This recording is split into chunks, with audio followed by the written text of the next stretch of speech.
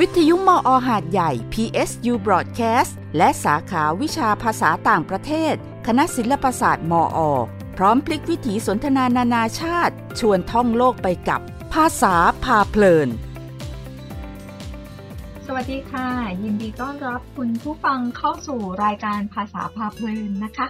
รายการภาษาพาเพลินจัดโดยสาขาวิชาภาษาต่างประเทศคณะศิลปศาสตร์มหาวิทยาลัยสงขลานครินทร์เราพบกันทุกคืนวันอาทิตย์เวลาประมาณ 21:00 น.นะคะดิฉันสุกัญญาทองดีนอกและอาจารย์ชุติมาสว่างวารีเป็นผู้ดำเนินรายการค่ะสวัสดีค่ะอาจารย์ชุติมาสวัสดีค่ะสดใสมากไม่ว่าตอนนี้เสียงจะอู้อี้ตาจะบวมหรือว่าแพ้อากาศหรือว่าเป็นภูมิแพ้ค่ะโอ้มันอากาศเปลี่ยนแปลงด้วยนะคะเพราะว่าอย่างบ้านเราเนี่ยภาคใต้บ้านเราเนี่ยฤดูกาลมันไม่ค่อยชัดเจนเนาะบางวันแล้วก็มันก็เป็นอิทธิพลของหลายๆอย่างด้วยค่ะช่วงเช้าร้อนจัดช่วงบ่ายฝนตกนะคะก็บางครั้งร่างกายก็อาจจะปรับไม่ทันด้วยนะคะแล้วใดๆก็คือมีฝุ่นเนาะใช่สารปนเปื้อนสิ่งปนเปื้อนในอากาศมันก็มีเกสรต้นไม้ดอกไม้บางชนิดไวรัสนี่ก็ร้ายค่ะเพราะฉะนั้นก็ทำได้ดีที่สุดก็คือรักษาสุขภาพนะคะให้ร่างกายแข็งแรงนะคะนอนให้เต็มที่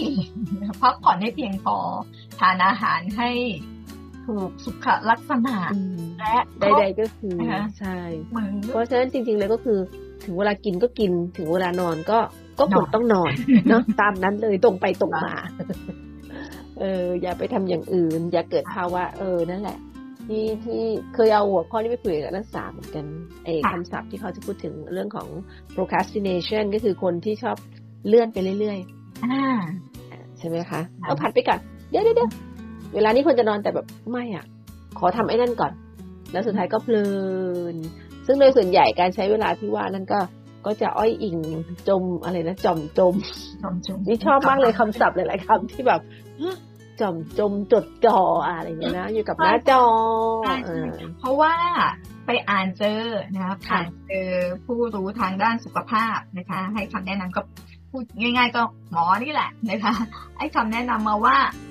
เราไม่ควรจะจ้องหน้าจอโทรศัพท์มือถือนานเกิน20 นาทีติดต่อกันนะคะหมายถึงติดต่อกัน20 นาทีตัวเองก็ยังไงดีนะคะคือบางครั้งก็เตือนตัวเองได้แต่บางครั้งมันก็เพลิดเพลินเนาะเพราะว่าโดยเฉพาะอย่างนี้ถ้าเวลาคือเดี๋ยวนี้มันคือสมาร์ทโฟนใช่ไหมคะอาจารย์แล้วมันก็มีทุกเรื่องที่เราอยากจะรู้แล้วแถมบางเรื่องไม่ได้ตั้งใจอยากจะรู้หรอกแต่ว่ามันก็ส่งมาให้เราเลยแล้วมันน่าสนใจนะมีความน่าสนใจมากจากที่แบบว่าจะอ่านจะดูแค่ว่ามีข่าวมีอะไรที่ต้องรู้หรือเปล่านะคะคิดว่าจะดูแค่แป๊บเดียวแต่กลายเป็นว่ามันน่าสนใจมันดำดิ่งลงไปแล้วตอนนี้เนาะแล้วมันก็โยงไปได้ด้วยเพราะมันก็มีลิงก์ให้เราไปต่อไงคะใช่เราก็อยากรู้อันตรายใช่ไหมคะแต่เรารู้แค่นี้ไม่ฉันอยากรู้เรื่องนี้ต่อมันต้องต่อไปอีกมันก็เลยมานะคะก็เลยลืมตัวไปบ้างแต่ว่าก็พยายามว่าก็ต้องควบคุมตัวเองให้ได้แต่ที่สุดแล้วคือต้องควบคุมตัวเองให้ได้ค่ะเพราะว่าจริงๆแล้วอันตรายของอันนี้นะคะคือพอดีก็เห็นข่าวเนาะมีการพูดถึงตอนนี้ที่อเมริกาเนี่ยมีหลายรัฐที่เขากำลังจะฟ้องเมตาก็คือนี่แหละค่ะฟ้องเนื่องจากอะไรเพราะเขาบอกว่าInstagram เป็นตัวกระตุ้นสำคัญที่ทำให้วัยรุ่นอเมริกาหลายคนเกิดโรคซึมเศร้าจากการที่ว่าพอเห็นถูกไหมคะทุกคนโพสต์คนนั้นชีวิตดีคนนั้นเที่ยวมีเสื้อผ้าสวยๆมีนู่นนั่นนี่อะไรอย่างเงี้ยมันก็ไปกระตุ้นทำให้คนที่เขาไม่มีเนี่ยเกิดความรู้สึกเหมือนเป็นปมด้อยเกิดการเปรียบเทียบเกิดการแบบหลายๆอารมณ์ความรู้สึกอะค่ะเพราะฉะนั้นเขาก็รู้สึกว่าต้องรับผิดชอบกับสิ่งที่เกิดขึ้นซึ่งตัวเองพอเห็นสิ่งนั้นเนาะแวบแรกก็รู้สึกว่าคือจริงๆแล้วเนี่ยถ้าเจ้าของเนาะ คนจัดการอะไรใดๆก็แล้วแต่อันนี้ไม่ได้จำกัดเฉพาะเรื่องของพวกโซเชียลมีเดียเนาะธุรกิจทุกอย่างผู้ประกอบการอะไรใดๆก็แล้วแต่ถ้าเริ่มต้นจากการที่เรามีเรื่องของความรับผิดชอบใช่ไหมคะมีเรื่องของคุณธรรมจริยธรรมเนาะมันก็ไม่น่าจะมาต้องถึงจุดเนี้ยที่จะต้องโดนฟ้องอ่ะคือถ้าทำอย่างมีความรับผิดชอบมีจิตสำนึกว่าสิ่งที่กำลังทำอยู่เนี้ยมันจะทำให้เกิดความสุ่มเสี่ยงอะไรบ้างจะทำให้เกิดผลกระทบอะไรบ้างก็ถ้าเลี่ยงได้ก็ควรจะเลี่ยง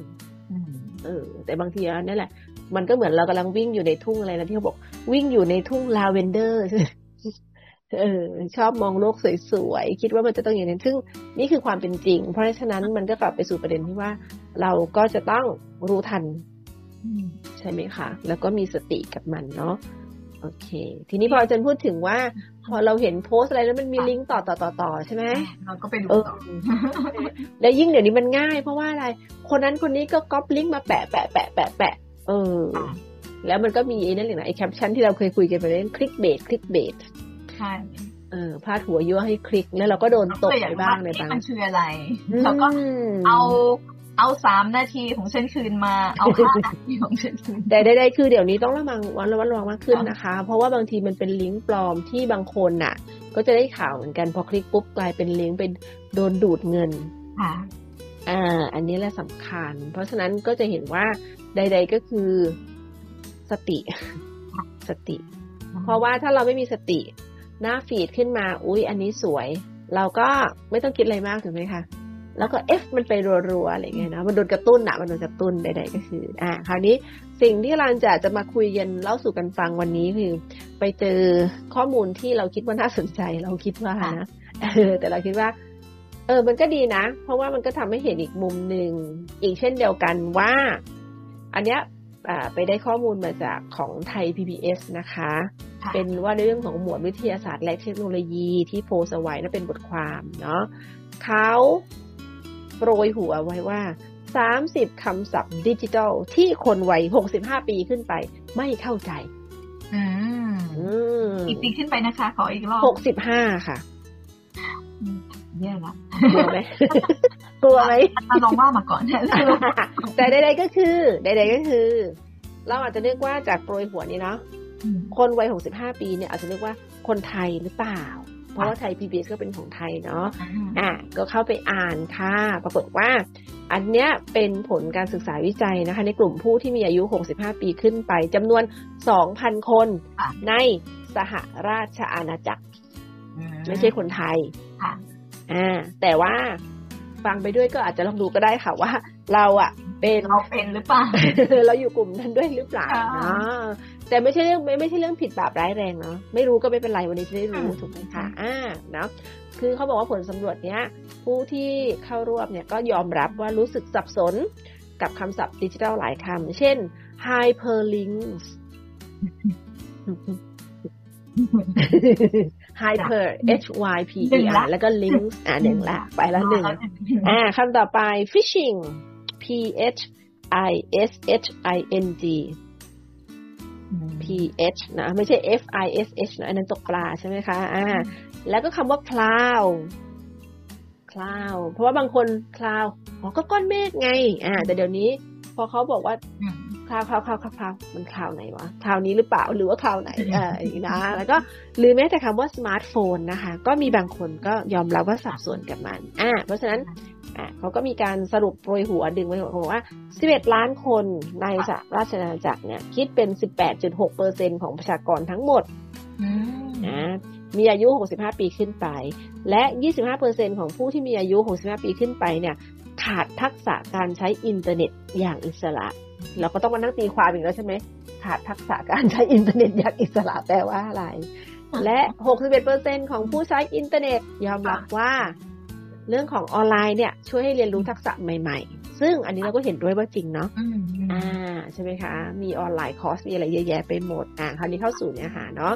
การวิจัยอันนี้ทำโดย BT Group เป็นบริษัทด้านโทรคมนาคมของอังกฤษค่ะเขาพบว่า1ใน6ของผู้สูงอายุยอมรับว่ารู้สึกงุนงงกับคำศัพท์ดิจิทัลก็อาจจะงงก็เข้าใจได้นะเพราะว่าด้วยยุคด้วยพฤติกรรมการใช้บางทีมันก็อาจจะไม่ใช่นะและ 78% นะคะ บอกว่ารู้สึกว่าตัวเองเนี่ยล้าหลังหรือน่าจะรู้สึกว่าตัวเองไม่ทันสมัยอะเนาะไม่ทันโลกเขาอะไรอย่างเงี้ยนะเนื่องจากขาดความรู้คราวนี้เขาก็มาศึกษาวิจัยในกลุ่มคนที่มีอายุ65ปีขึ้นไปเนี่ยแหละค่ะ 2,000 คนนะพบว่าคำศัพท์ที่ครองแชมป์เลยเป็นคำที่คนไม่เข้าใจมากที่สุดเลยคือคำว่า switching smith s m i s h i n g แล้วเดี๋ยวมันจะมาจากคำว่าอะไรคำนี้บ้านเราก็มีปรากฏการณ์นี้ค่ะมันมาจากคำว่า SMS SMS ก็คือ short message ใช่ไหม short message service ใช่ไหมคะแล้วก็ phishing ตัวนั้นก็คือเป็นการส่ง SMS ลวงอะค่ะที่ส่งมาหลอกให้กดลิงก์หรือว่าให้ดาวน์โหลดอะไรบางอย่างอันนี้สำคัญนะคะนี่แหละภาษาอังกฤษเขาเรียกมันว่าเป็น phishing นะคะก็คือมาจาก SMS เนาะค่ะก็คือส่งมาทางเป็น short message ลวงนั่นเองซึ่งเราได้ยินข่าวอยู่บ่อยๆถูกไหมคะที่ชอบส่งข้อความว่าติดต่อส่งมาจากหน่วยงานนั้นหน่วยงานนี้หรือท่านคือผู้โชคดีได้รับรางวัลโน่นนี่นั่นให้คลิกลิงก์นี้แล้วกรอกข้อมูลโน่นนั่นนี่แล้วสุดท้ายก็อาจจะโดนดูดเงินไปอะไรอย่างเงี้ยใช่ไหมคะนี่คือเป็นคำศัพท์คำแรกเลยที่ครองแชมป์เลยว่าเขาสารภาพเนาะผู้ให้ข้อมูลในงานวิจัยนี้บอกว่างงไม่รู้จักนี่คือคำที่ครองแชมป์เลยนะคะพูดถึงว่าคือมันก็อันตรายเหมือนกันเนาะถ้าแบบว่าคือเนื่องจากว่ามันมีพวกมิจฉาชีพเยอะไงแล้วคนที่เขาเรียกว่าไม่รู้เท่าทันยิ่งถ้าเป็นผู้สูงวัยอะค่ะแล้วบางครั้งกดพลาดก็มีค่ะใช่อันนี้สำคัญเพราะว่าก็ได้ยินข่าวเหมือนกันที่ว่ามีคุณยายอายุเท่าไหร่คะ80กว่าไหมคะอะไรสักอย่างนึงที่ว่าโดนหลอกแบบเนี้ยโดนแก๊ง call center อะค่ะเสียเงินไปหลายล้านเหมือนกันนะแสดงว่าอย่างของที่บ้านเนี่ยก็คือไม่ใช้ไปเลยคือใช่พ่อใช้คุณพ่อไม่ใช้ไปเลยส่วนคุณแม่ใช้แบบจิ้มๆอ่ะยังมีตัวเลขอยู่อ่ะคือคุณแม่จะใช้แบบธรรมดาที่สุดไม่ได้ละใช่ไหมคะแล้วก็ไม่เน้นแบบที่มีฟังก์ชันหวือหวานู่นนั่นนี่ฟีเจอร์อะไรนะแล้วก็โทรออกรับสายอะไรแบบนี้นะแล้วเนื่องจากว่าคือคุณแม่เองก็ดูข่าวโทรทัศน์เป็นประจำเพราะฉะนั้นคือถ้าใครโทรมาแล้วในเบอร์แปลกๆไม่ใช่ญาติพี่น้องไม่ใช่อะไรก็วางสายเลยให้กดจริงอันนี้สำคัญนะคะเพราะฉะนั้นก็ระมัดระวังกันด้วยนะคะช่วยกันดูแลเนาะสอดส่องเนาะคือ SMS ก็จริงแม้แต่ตัวเองก็ยังได้รับอยู่บ่อยๆประเภทที่แบบว่าคุณคือผู้โชคดีได้เงินเกมมันคือเว็บพวกพนันออนไลน์พวกอะไรอย่างเงี้ยบางทีอ่ะใช่ไหมคะหรือบางทีเป็นพวกบริการอะไรต่างๆที่เราไม่มีความจำเป็นเราไม่รู้เรื่องมันคืออะไรอยู่มันก็แจ้งมาว่าพอมีรายการหักค่าบริการสิ่งนี้จะแล้วก็เราใช้สิ่งนี้ด้วยเหรออะไรแบบเนี้ยใช่ไหมคะเพราะฉะนั้นก็ต้องอ่านเนาะระมัดระวังนะคะคำต่อไปเมื่อกี้มาทาง SMS ใช่ไหมคะลวงมาทาง SMS เนาะแน่นอนเดี๋ยวนี้มันไม่ได้มาเป็นข้อความก็ได้มันมาทางไหนอีกมันมาทาง voice mail ใช่ไหมคะก็มาแล้วจะเป็น voice phishing เนาะแล้วก็เป็นการหลอกลวงเอาข้อมูลผ่านทางเสียงถูกไหมคะเป็นแฮกเกอร์เนี่ยหรือผู้ไม่ประสงค์ดีเนาะพวกขโมยพวกอะไรก็แล้วแต่ก็อาจจะปลอมตัวแล้วโทรเข้ามาก็เหมือนเดิมแอบอ้างอีกใช่ไหมว่าฉันเป็นนักหน่วยงานนั่นนู่นนี่นั่นเช่นที่เราจะเห็นข่าวบ่อยๆเช่นปลอมตัวว่าเป็นตำรวจใช่ไหมโทรมาว่าคุณทำความผิดเรื่องนั้นเรื่องนี้บ่อยหรือมาจากไปรษณีย์ถูกไหมคะว่าท่านมีพัสดุตกค้างนู่นนี่นั่นอะไรเงี้ยหรือบางทีเป็นเจ้าหน้าที่ธนาคารใช่ไหมคะแล้วก็ขอเลขบัตรเครดิตหรือขอเลขบัตรประชาชนบ้างอะไรแบบนี้นะคะก็ตรวจสอบนิดนึงคำต่อไป hyperlink ที่ถามไปเมื่อกี้ค่ะบางทีก็ hyperlinks เนาะมันก็คือเป็นลิงก์อะค่ะที่มันก็จะมาแล้วพอเราคลิกปุ๊บมันก็โยงเราต่อไปเรื่อยๆๆๆๆอย่างเงี้ยใช่ไหมคะแบบนั้นแล้วก็เอาคือมันมีตั้ง30คำนะเอาเลือกมาเป็นบางคำที่เรานั่นแล้วกันต่อไปคำว่า URL URL คืออะไร URL คือที่อยู่บนเว็บบนอินเทอร์เน็ตเช่นเวลาเราจะเข้าไปที่เว็บไซต์ของอะไรบางอย่างใช่ไหมเราก็จะต้องมีตัวยาวๆก่อนเช่น https : แล้วก็ www อะไรก็ว่าไปนะคะทีนี้วิธีสังเกตนะคะ เวลาจะเข้าเว็บไหนก็แล้วแต่ไอ้ตรงคำว่า http อ่ะถ้ามันมีตัว s อยู่ด้วยเนี่ยอันเนี้ยค่อนข้างปลอดภัยเพราะมันเป็นเรื่องของคำว่า security เป็นเรื่องของ safety ยังได้สังเกตได้ว่า http อ่ะถ้ามันมี s อยู่ก่อนที่จะเข้าไปสู่ลิงก์ยาวๆอ่ะถ้ามีสิ่งนั้นน่ะก็ปลอดภัยในระดับหนึ่ง ใช้คำว่าในระดับหนึ่งนะเราต้องสังเกตด้วยนะคะต่อไป QR code อันนี้ก็เป็นอีกหนึ่งคำศัพท์ที่กลุ่มนี้บอกว่าไม่คุ้นเคยงงๆเนาะ QR code อันนี้เราก็จะรู้จักอยู่แล้วถูกไหมคะเดี๋ยวนี้เราก็คือทุกอย่างพอมันไปอยู่ในสมาร์ทโฟนเดี๋ยวนี้เนาะไปกินข้าวกันพอถึงเวลาก็นี่จ้ะสแกน QR เลยจ้ะโอนเงินกลับมาให้ฉันชีวิตก็สะดวกแบบนั้นอะไรแบบนี้ใช่ไหมคะก็สร้างได้เนาะต่อไปคำว่า cloud นะคะถ้าเมื่อก่อนเนาะ cloud ก็คือก้อนเมฆเพราะฉะนั้นเขาก็เปรียบเทียบว่า cloud เนี่ยพอมาใช้ในเรื่องของเทคโนโลยีเนี่ย cloud ก็คือเป็นพื้นที่เก็บข้อมูลบนอินเทอร์เน็ตถูกไหมแทนที่เราจะเก็บเอาไว้ทั้งหมดในอุปกรณ์ของตัวเองเราก็ไปแขวนมันไว้อยู่ที่ไหนก็ไม่รู้ที่เรามองไม่เห็นแต่มันมีอยู่ใช่ไหมคะเพราะฉะนั้นถ้าพูดถึง cloud ก็จะนึกถึงอันนั้นนะคะของสมาร์ทโฟนยี่ห้อหนึ่งที่มันจะมีมาให้iCloud ใช่ไหมมันจะมีพื้นที่เราเก็บอะไรอย่างเงี้ยเนาะแสดงว่าเต็มแล้วซื้อเพิ่มไหมถูกเราก็จะไม่ซื้อแล้วเราก็จะไปลบออกแล้วก็ใช่ไม่อยากลบรูปนี้ก็ไม่เป็นไรก็ใช้วิธีดึงเข้าระบบคลาวด์อื่นๆซะเดี๋ยวนี้มันมีเยอะแยะไปหมดเลยหลายๆคนก็จะรู้จักพวกอะไรอีก Dropbox อย่างเงี้ยเนาะหรือเป็นถ้าเป็นของฝั่ง Microsoft ใช่ไหมคะเขาจะเป็น OneDrive อย่างเงี้ยค่ะแต่ใดๆก็คือก็ต้องจำพาสเวิร์ดให้ได้เนาะ พอพูดถึงพาสเวิร์ดก็วันก่อนก็จะเจอขำมากเลยเป็นมีมของอันนึงที่เขาทำมาแล้วก็เป็นรูปแมวทำหน้างงๆฉันผู้ซึ่งต้องการจะกรอกพาสเวิร์ดอะไรบางอย่างแล้วมันก็กรอกแล้วมันก็ตอบกลับมาว่าเป็นพาสเวิร์ดที่ไม่ถูกต้องให้ตั้งพาสเวิร์ดใหม่พอตั้งพาสเวิร์ดใหม่มันก็บอกว่าท่านจะเอาพาสเวิร์ดเก่ามาตั้งเป็นพาสเวิร์ดใหม่ไม่ได้ตกลงจำได้หรือไม่ได้ของตัวเองมีแบบนี้ด้วยก็จะบอกว่าอะไรนะเวลาตั้งพาสเวิร์ดแล้วบอกว่าสำหรับเวลาที่จำพาสเวิร์ดไม่ได้มันจะแบบว่าคำที่เหมือนใช้เป็นแบบว่าคีย์เป็นคีย์เวิร์ดหรือเป็นตัวคำถามที่เตือนความจำก็จำไม่ได้อยู่ดีจำไม่ได้เหมือนกันซึ่งบอกว่าฉันจำอะไรไม่ได้เลยสักอย่างแล้วเดี๋ยวนี้บางอันก็จะมีการบอกว่าเธอใช้พาสเวิร์ดเดียวกับที่เธอใช้ของ Google ไหมอะไรเงี้ยหรือจะให้เราเซฟไว้ให้ไหมเพื่อสำหรับอันนี้โดยเฉพาะ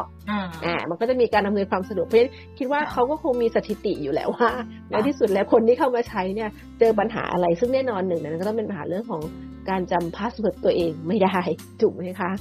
อะไรเงี้ยนะแล้วก็มันจะมีแอปด้วยนะคะแอปที่เอาไว้สำหรับเพื่อเซฟทุกพาสเวิร์ดที่เรามีก็มีเหมือนกันโอเคต่อไป cookiesเคยเจอไหมเวลาเราเข้าเว็บบางทีมันจะขึ้นมาว่ามีเว็บไซต์ของเรามีคุกกี้นะยูจะยังไงยูจะยอมรับหรือปฏิเสธหรือว่าจะจัดการคุกกี้ก่อนเพราะฉะนั้นคุกกี้ในที่นี้ไม่ใช่ขนมคุกกี้ที่เรากินกันอย่างอร่อยใช่ไหมคะแต่มันก็คือเป็นไฟล์ขนาดเล็กเพราะฉะนั้นเวลาที่เราจะเข้าไปชมเว็บไซต์ไหนก็เลยก็แล้วแต่เนาะเดี๋ยวนี้มันจะถูกถามเยอะมากเลยเนาะมันก็จะถามเราว่าทุกเว็บแล้วค่ะตอนนี้ใช่มันก็จะถามเราว่ายูจะยอมรับก็คือ accept หรือว่ายูจะ decline ปฏิเสธไม่เอาเนาะทีนี้ไอ้เจ้าคุกกี้หรือคุกกี้เนี่ยมันคืออะไรมันก็คือไฟล์ขนาดเล็กที่เว็บไซต์เนี่ยเขาจะบันทึกเอาไว้ในอุปกรณ์ของเราพอเราเข้าไปชมเว็บไซต์พวกนั้นนะคะเขาก็จะเอาข้อมูลสิ่งนั้นแหละเหมือนกับเก็บข้อมูลเราว่าไอ้คนที่เข้ามาคนเนี้ยมันมีข้อมูลอะไรบ้างเพื่อที่จะได้ไปประมวลผลแล้วก็ฟีดสิ่งที่ตรงกับยูเซอร์คนนี้มาให้ถูกไหมเช่นถ้าเราเข้าเว็บขายสินค้าออนไลน์แล้วมีสินค้าใส่ไว้ในตะกร้าใช่ไหมคะถ้าเรากดไม่ยอมรับไอ้เจ้าคุกกี้เราปิดไปนะสินค้าในตะกร้าก็จะหายไปด้วยแต่ใดๆก็คือข้อมูลพวกนี้มันก็จะถูกบันทึกเอาไว้อยู่ดีเพราะฉะนั้นเขาก็จะไปใช้ประโยชน์ได้ว่าถ้าเป็นยูเซอร์คนนี้ที่มีโปรไฟล์มีคุณลักษณะแบบนี้เช่นอายุเท่านี้พฤติกรรมการซื้อของบ่อยๆซ้ำๆคืออะไรหลังจากนั้นสิ่งที่เกิดขึ้นคือมันก็จะส่งสิ่งนั้นมาให้เราได้ เยี่ยมชม สัมผัสและกระตุกเรื่องของอะไรความอยากใช่ไหมบางทีไม่จำเป็นแต่ความอยากมันบอกว่าอยากได้อยากมี เป็นแบบนั้นของมันต้องมีนี่คือทฤษฎีของการกระตุ้นไงกระตุ้นความอยากโดยที่พอเห็นปุ๊บอาจจะถูกตาต้องใจแต่ว่าจริงๆถามว่าจำเป็นไหมไม่จำเป็นแต่ความอยากมันเกิดขึ้นแล้วใช่ไหมคะเนาะนั่นคือเรื่องของคุกกี้เนาะงั้นถ้าต่อไปนี้นะคะเข้าเว็บไซต์ไหนนู้นนั่นนี่แล้วโดนถามขึ้นมาซึ่งแทบจะทุกเว็บไซต์แม้แต่เว็บไซต์ที่เราเข้าไปหาข้อมูลนะคะบางครั้งเนาะไม่จำกัดว่าจะต้องซื้อของเนาะมันก็มีพวกคุกกี้พวกนี้ขึ้นมาเหมือนกันหรือแม้แต่แอปพลิเคชันในมือถือของเราก่อนที่เราจะติดตั้งอะไรมันก็จะมีถามเหมือนกันใช่ไหมคะเพราะฉะนั้นก็ต้องรู้จักไว้เนาะจะได้คุยกับเพื่อนได้ว่าไม่ได้ชวนกินคุกกี้นะจ๊ะแต่ว่ามันคือฝ่ายที่Fortune cookie โอเคต่อไปคำว่า streaming ค่ะ streaming ซึ่งเดี๋ยวนี้มันก็จะมีเช่นใน Facebook ก็จะมีฟีเจอร์ของ live streaming ใช่ไหมคนที่ไลฟ์ขายของทำโน่นทำนี่หรือเข้าประชุมผ่าน Zoom ตอนนี้ผู้เข้าประชุมเต็มละก็รับชมได้ผ่านทาง live streaming นะเพราะฉะนั้น streaming ก็คือการรับส่งสัญญาณนะคะที่จะได้ชมและได้ชมภาพแล้วก็ได้ยินเสียงด้วยอะไรอย่างเงี้ยเนาะมันก็จะเห็นแบบ real time ไปเลยเพราะฉะนั้นฟีเจอร์ของ streaming หรือ live streaming เนี่ยก็จะเป็นที่นิยมสำหรับคนที่อย่างเช่นการประชุมทางวิชาการออนไลน์อะไรอย่างเงี้ยใช่ไหมคะหรือก็การขายของออนไลน์เนาะเช่นสวนกุหลาบวันนี้ เราจะไลฟ์กันตอน 1 ทุ่มอะไรอย่างเงี้ยนะก็จะต้องมีแล้วไปปักหมุดรออะไรอย่างเงี้ยค่ะนี่เป็นตัวอย่างเนาะเพราะฉะนั้นใดๆก็คือมันก็มีประโยชน์ในแง่ของการทำธุรกิจส่วนเราที่เป็นผู้รับชม ก็บอกตัวเองว่าเราจะเป็นแค่ผู้รับชมหรือว่าผู้อะไรดี อันนี้คิดเองแล้วแต่ความจำเป็นใช่ไหมคะตอนแรกก็ว่าเราจะไปชมเฉยๆชมไปชมมาเราก็จะเกิดเราอยากมีส่วนร่วมอยากมีส่วนร่วมกระตุ้นเศรษฐกิจการกระจายรายได้อะไรก็ว่าไปค่ะโอเคต่อไปก็จะเป็นคำว่า spam นะคะ spam นะเช่น spam mail อะไรอย่างเงี้ยเนาะก็จะคือเป็นการส่งอีเมลหรือข้อความที่ไม่ได้รับอนุญาตจากผู้รับบางทีก็ส่งมาเป็นเชิงโฆษณาแหละหรือบางทีก็เป็นเมลที่แบบแปลกๆที่ชวนสงสัยใช่ไหมคะอันนี้บางทีมันก็ทำให้เรารำคาญได้เนาะนะคะต่อมาก็จะเป็น browser ค่ะ browser หรือ web browser ก็ได้นะก็คือเป็นพวกเครื่องมือค้นหาเนาะ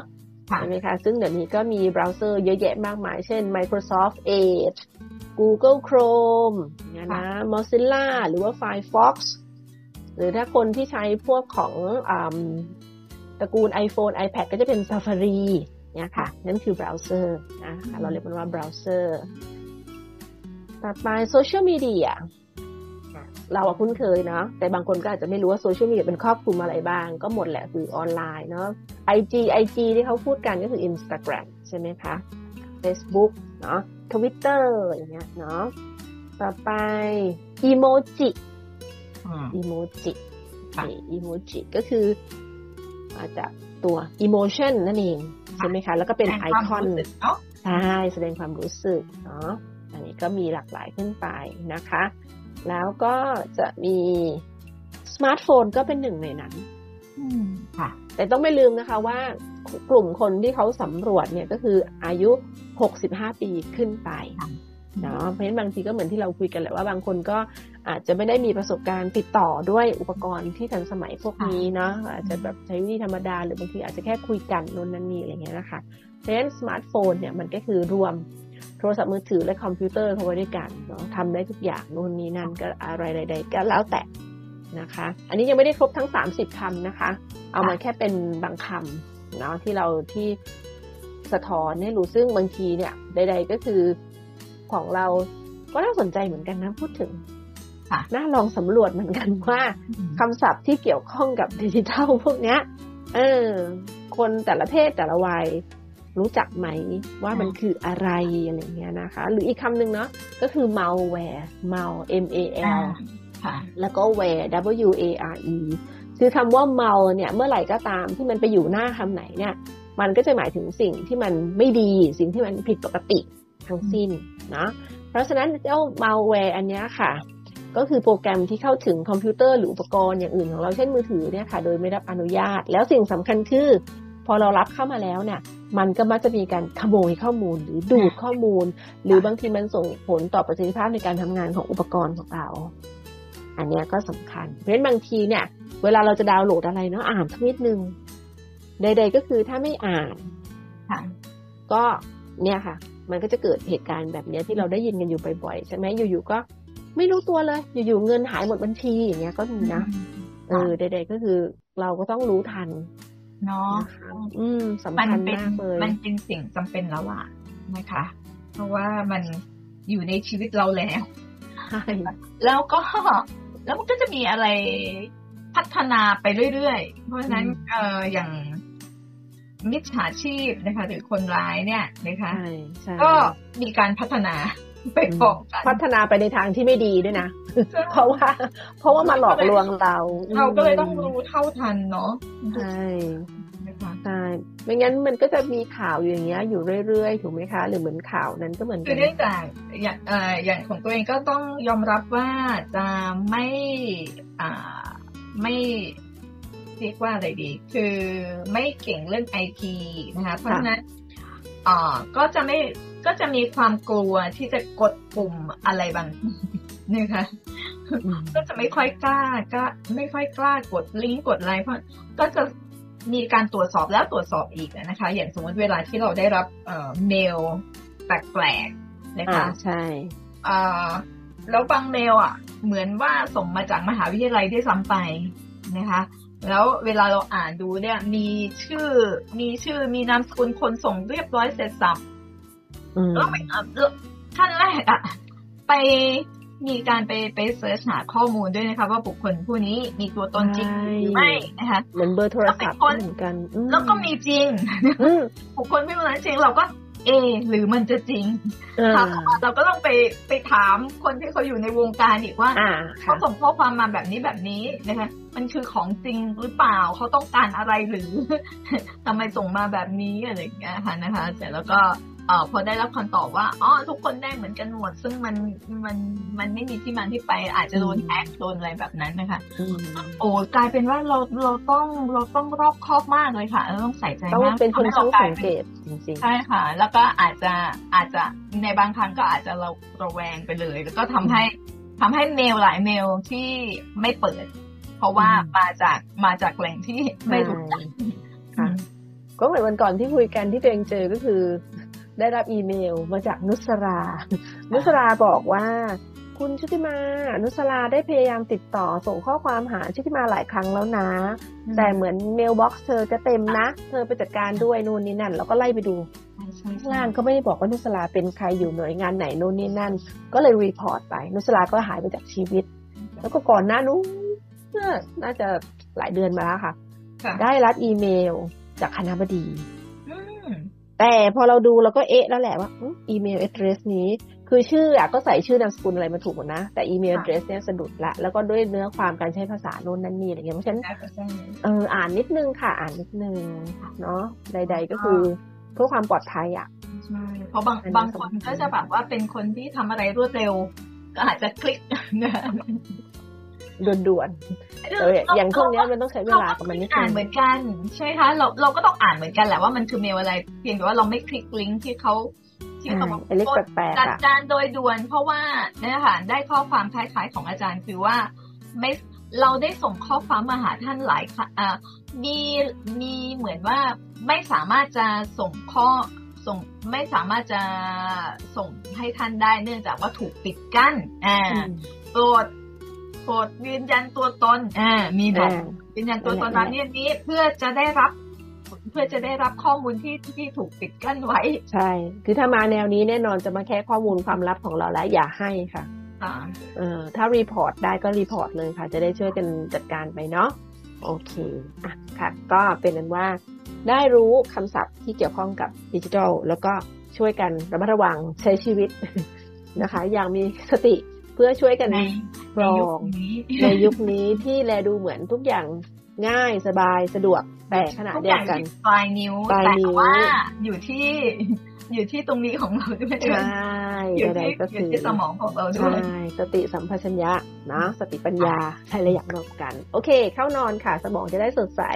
เช้าวันจันทร์จะได้มีเรี่ยวมีแรงทำงานพบกันสัปดาห์หน้านะคะวันนี้ลาไปก่อนค่ะโอยาสุมินาไซGood night sleep tight ค่ะยิ่งคุยยิ่งรู้ยิ่งเข้าใจหลายมุมโลกด้วยสื่อภาษาพร้อมกลับมาสร้างความเพลิดเพลินทุกเวลา 3 ทุ่มคืนวันอาทิตย์ที่นี่วิทยุมอ.หาดใหญ่ FM88 PSU Broadcast